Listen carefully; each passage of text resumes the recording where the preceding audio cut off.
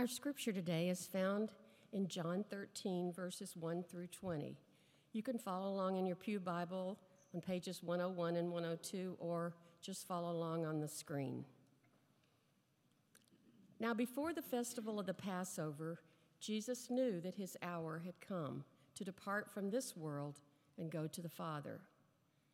Having loved his own who were in this world, he loved them to the end. The devil had already put into the heart of Judas, the son of Simon Iscariot, to betray him. And during supper, Jesus, knowing that the Father had given all things into his hands, and that he had come from God and was going to God, got up from the table, took off his outer robe, and tied a towel around himself. Then he poured water into the basin and began to wash the disciples' feet and to wipe them with the towel that was tied around him. He came to Simon Peter, who said to him, "Lord, are you going to wash my feet?"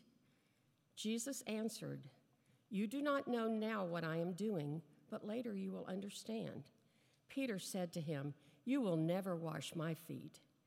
Jesus answered, "Unless I wash you, you have no share with me." Simon Peter said to him, "Lord, not my feet only, but also my hands and my head." Jesus said to him, "One who has bathed does not need to wash except for the feet, but he is entirely clean, and you are clean, though not all of you." For he knew who was to betray him. For this reason he said, "Not all of you are clean." After he had washed their feet, he put on his robe and returned to the table. He said to them, "Do you know what I have done to you? You call me teacher and Lord, and you are right, for that is what I am. So if I, your Lord and teacher, have washed your feet, you ought also to wash another's feet. For I have set an example that you should do as I have done to you. Very truly I tell you, servants are not greater than their master, nor are messengers greater than the one who sent them. If you know these things, you are blessed if you do them. I am not speaking of all of you. I know whom I have chosen, but it is to fulfill the scripture. The one who ate my bread has lifted his heel against me. I tell you this now before it occurs, so that when it does occur, you may believe that I am he. Very truly I tell you, whoever receives one who I send receives me, and whoever receives me receives him who sent me." This is the word of God for the people of God. Thanks be to God.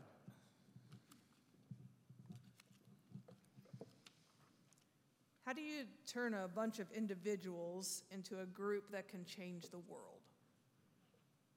How do you turn a bunch of individuals into a group that can change the world?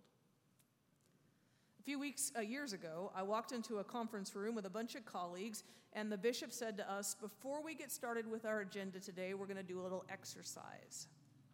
And he called forward a colleague to lead us. And she said, "Count off by fives." So 1, 2, 3, 4. We went around the room.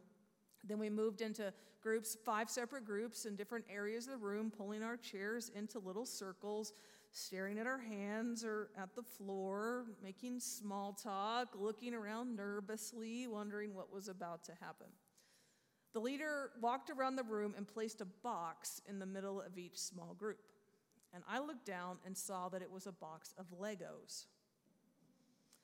It had on the front of it a picture of a Lego helicopter. Not the most complicated Lego set by any means, but not the easiest either. The leader said to us, "The Lego set has all the pieces inside, but we have removed the instructions. Start building." Now, some people like you in the room groaned, but I was pumped. I felt like I had been training for this my entire life. My brother and I were obsessed with Legos as kids. They were our number one toy for the majority of our childhood. So I opened the box and I spread the pieces out on the chair for our group. And it went about how these sorts of things go. You've done things like them, I expect. Various ideas got tossed around. People agreed. People disagreed. We tried stuff that worked. We tried other stuff that didn't work. We put things together. We took them apart. Eventually, we wound up with a helicopter that closely resembled the one on the box with just a few pieces left over on the chair. We were team building, you understand. We were having an experience together that would bond us and help us build trust when stuff got hard, so that when stuff got hard later in the meeting, we would have a platform of a relationship already built. And I suspect that most of us have done team building exercises like that one once or twice or a few hundred times in our lives.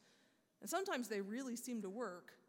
Sometimes they don't work at all, but sometimes they work unbelievably well, and they set the stage for a group of people to become unstoppable together. Now, I know that team building is not supposed to be a competition, but my small group finished our helicopter first. Yes, we did. We were done, and some groups were still just staring at their pieces, trying to decide what to do. So I just want to say, Ken and Liz, all the Lego investment you made paid off. All right, good job. Well, I tell you this morning because I want you to have this idea of team building in your mind as you think about the scripture for today. Yeah, I'm going to suggest that what Jesus was up to in the upper room in John chapter 13 was one big and incredibly important team building exercise. Now, I don't say that to trivialize the moment, not at all. In fact, this is probably the most successful team building exercise that has ever occurred. We're spending the season of Lent here talking about meeting Jesus, looking at stories together in the scripture where someone encounters Jesus face to face. We're reflecting on how that encounter changes them and reflecting on how encounters with Jesus change us. We've talked about Nicodemus, the woman at the well, the woman who was caught in adultery. And last week, Pastor Bellarmine talked with us about Mary anointing Jesus' feet with oil and then wiping them with her hair. Now, that story happens in the 12th chapter of the Gospel of John, and it becomes a bit of foreshadowing to the story that we have today that happens in the 13th chapter. Unlike some of the other stories we've considered, Jesus is not having an encounter with strangers in this story today. Quite the opposite. The people who Jesus meets in this story have been around him a lot. These are the people that are closest to him on the whole earth. They're his disciples. And the chronology in the Gospel of John leads us to believe that they have been with Jesus for almost 3 years by this point. 3 years, day in, day out, traveling together, teaching together, witnessing miracles. But on this night, they encounter a side of Jesus that they have never seen before. You know, in this story, it's the kneeling that always gets me. I'm not completely sure why this is, but every time I read this story from the Gospel of John, it's the kneeling of Jesus that just catches me short. You know, I find it much easier to imagine Jesus presiding over the table, standing there in front of his disciples like he does in Matthew and Mark and Luke, taking the bread, blessing it, breaking it, feeding them. Right? Jesus is the bread of life. He satisfies our hungers. He's the gracious host, the provider at the head of the table. We're going to celebrate all that when we celebrate Holy Communion in just a moment. I can even handle better picturing Jesus after the meal in the courtyard, there in anguished prayer, or in front of Pilate and the crowds who were yelling at him to be crucified. I imagine him there with his head held high. I can even honestly picture him more easily on the cross, enduring that pain and waiting as slowly death approaches. It's the kneeling in today's story. It's the kneeling in front of his disciples. That's the thing that's hard for me to swallow. He was down there, of course, kneeling in front of them to wash their feet, which, of course, is not an unusual thing to do. They probably needed it. Their feet were very likely dirty from walking all over the place in sandals. It was completely normal, regular hospitality in the ancient Near East to offer water for guests to wash their own feet or to have a servant do it before the meal. But, you know, that would have happened off to the side, like in quiet, in private, as people entered the room. Not like this. not how Jesus chose to do it, not in the middle of the room, not in the middle of the meal.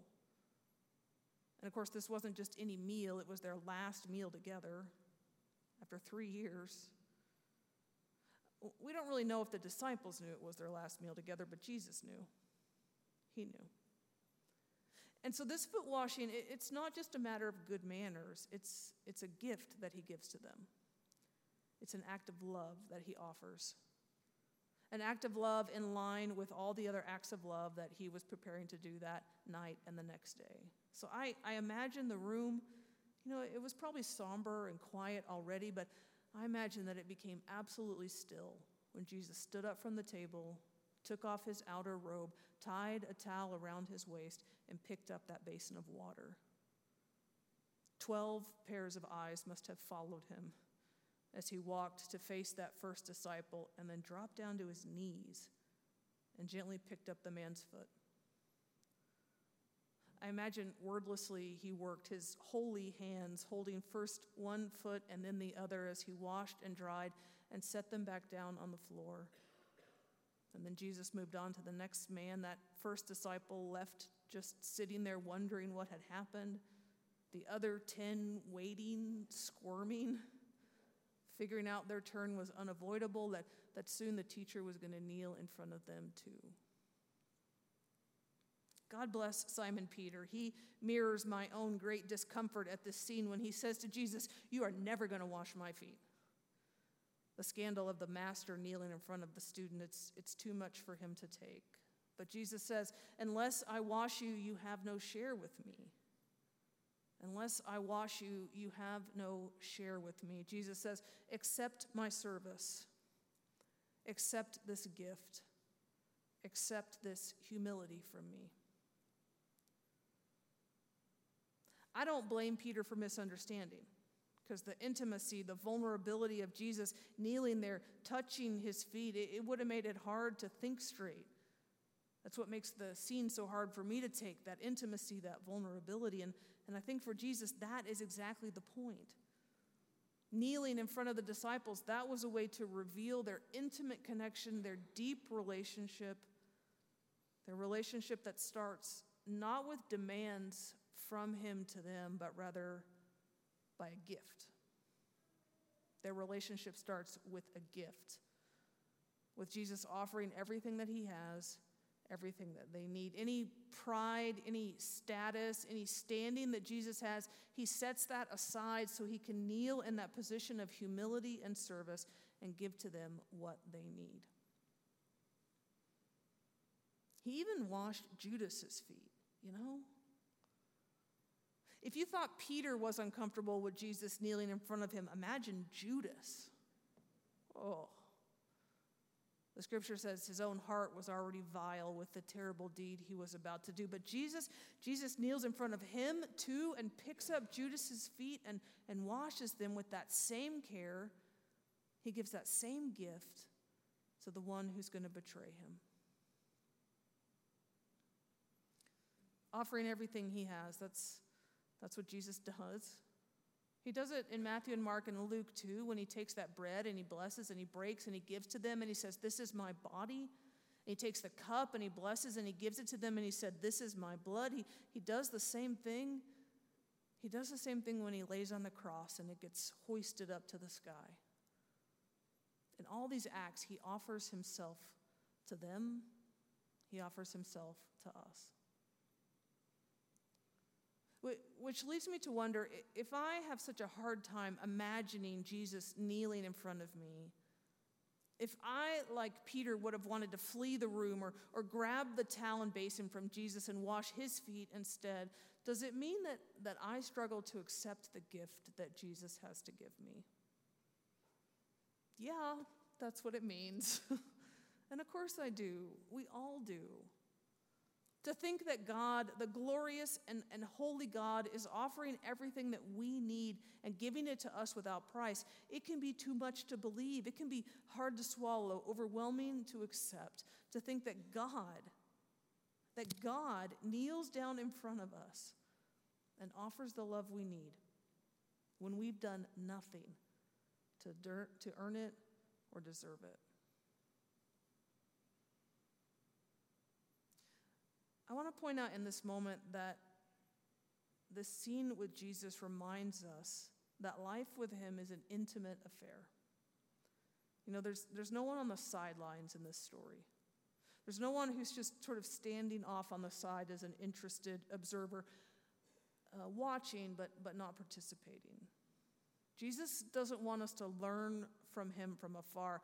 He wants us to receive him in the most intimate spaces, in the deepest of ways. He wants us to receive the vulnerable gift that he is offering, as if he were kneeling before us, washing our feet. That is what it means to be a disciple. That's what it means to be one of Jesus' own. So this story, it's about us. It's about us as individuals and what Jesus does for us, but it's also about more than that. Jesus didn't come to the disciples as individuals and wash their feet. He didn't do it privately. He didn't do it one-on-one. He did it when they were in a group. He did it so they could all watch and participate together. He did it for them as a team. And that's because when he got done, he got up, he put his robe back on, and then he asked them to do for one another what he had just done for them. That same love, that same humility, that same service. He wanted them to do it for each other after he was gone. It was both a sign of his generous love and a call to action for them to love one another with more grace than they had ever even imagined to give. And they were going to need that grace, that unity, that togetherness to survive what was to come. So Jesus calls them for togetherness and teamwork. And that same call stands for us today, right? His encounter with them is like his encounter with us. He's, of course, not here to physically wash our feet, but his words for them are words for us. For I have set you an example that you should do as I have done to you. Very truly, I tell you, servants are not greater than their masters, nor are messengers greater than the one who sent them. If you know these things, you are blessed if you do them.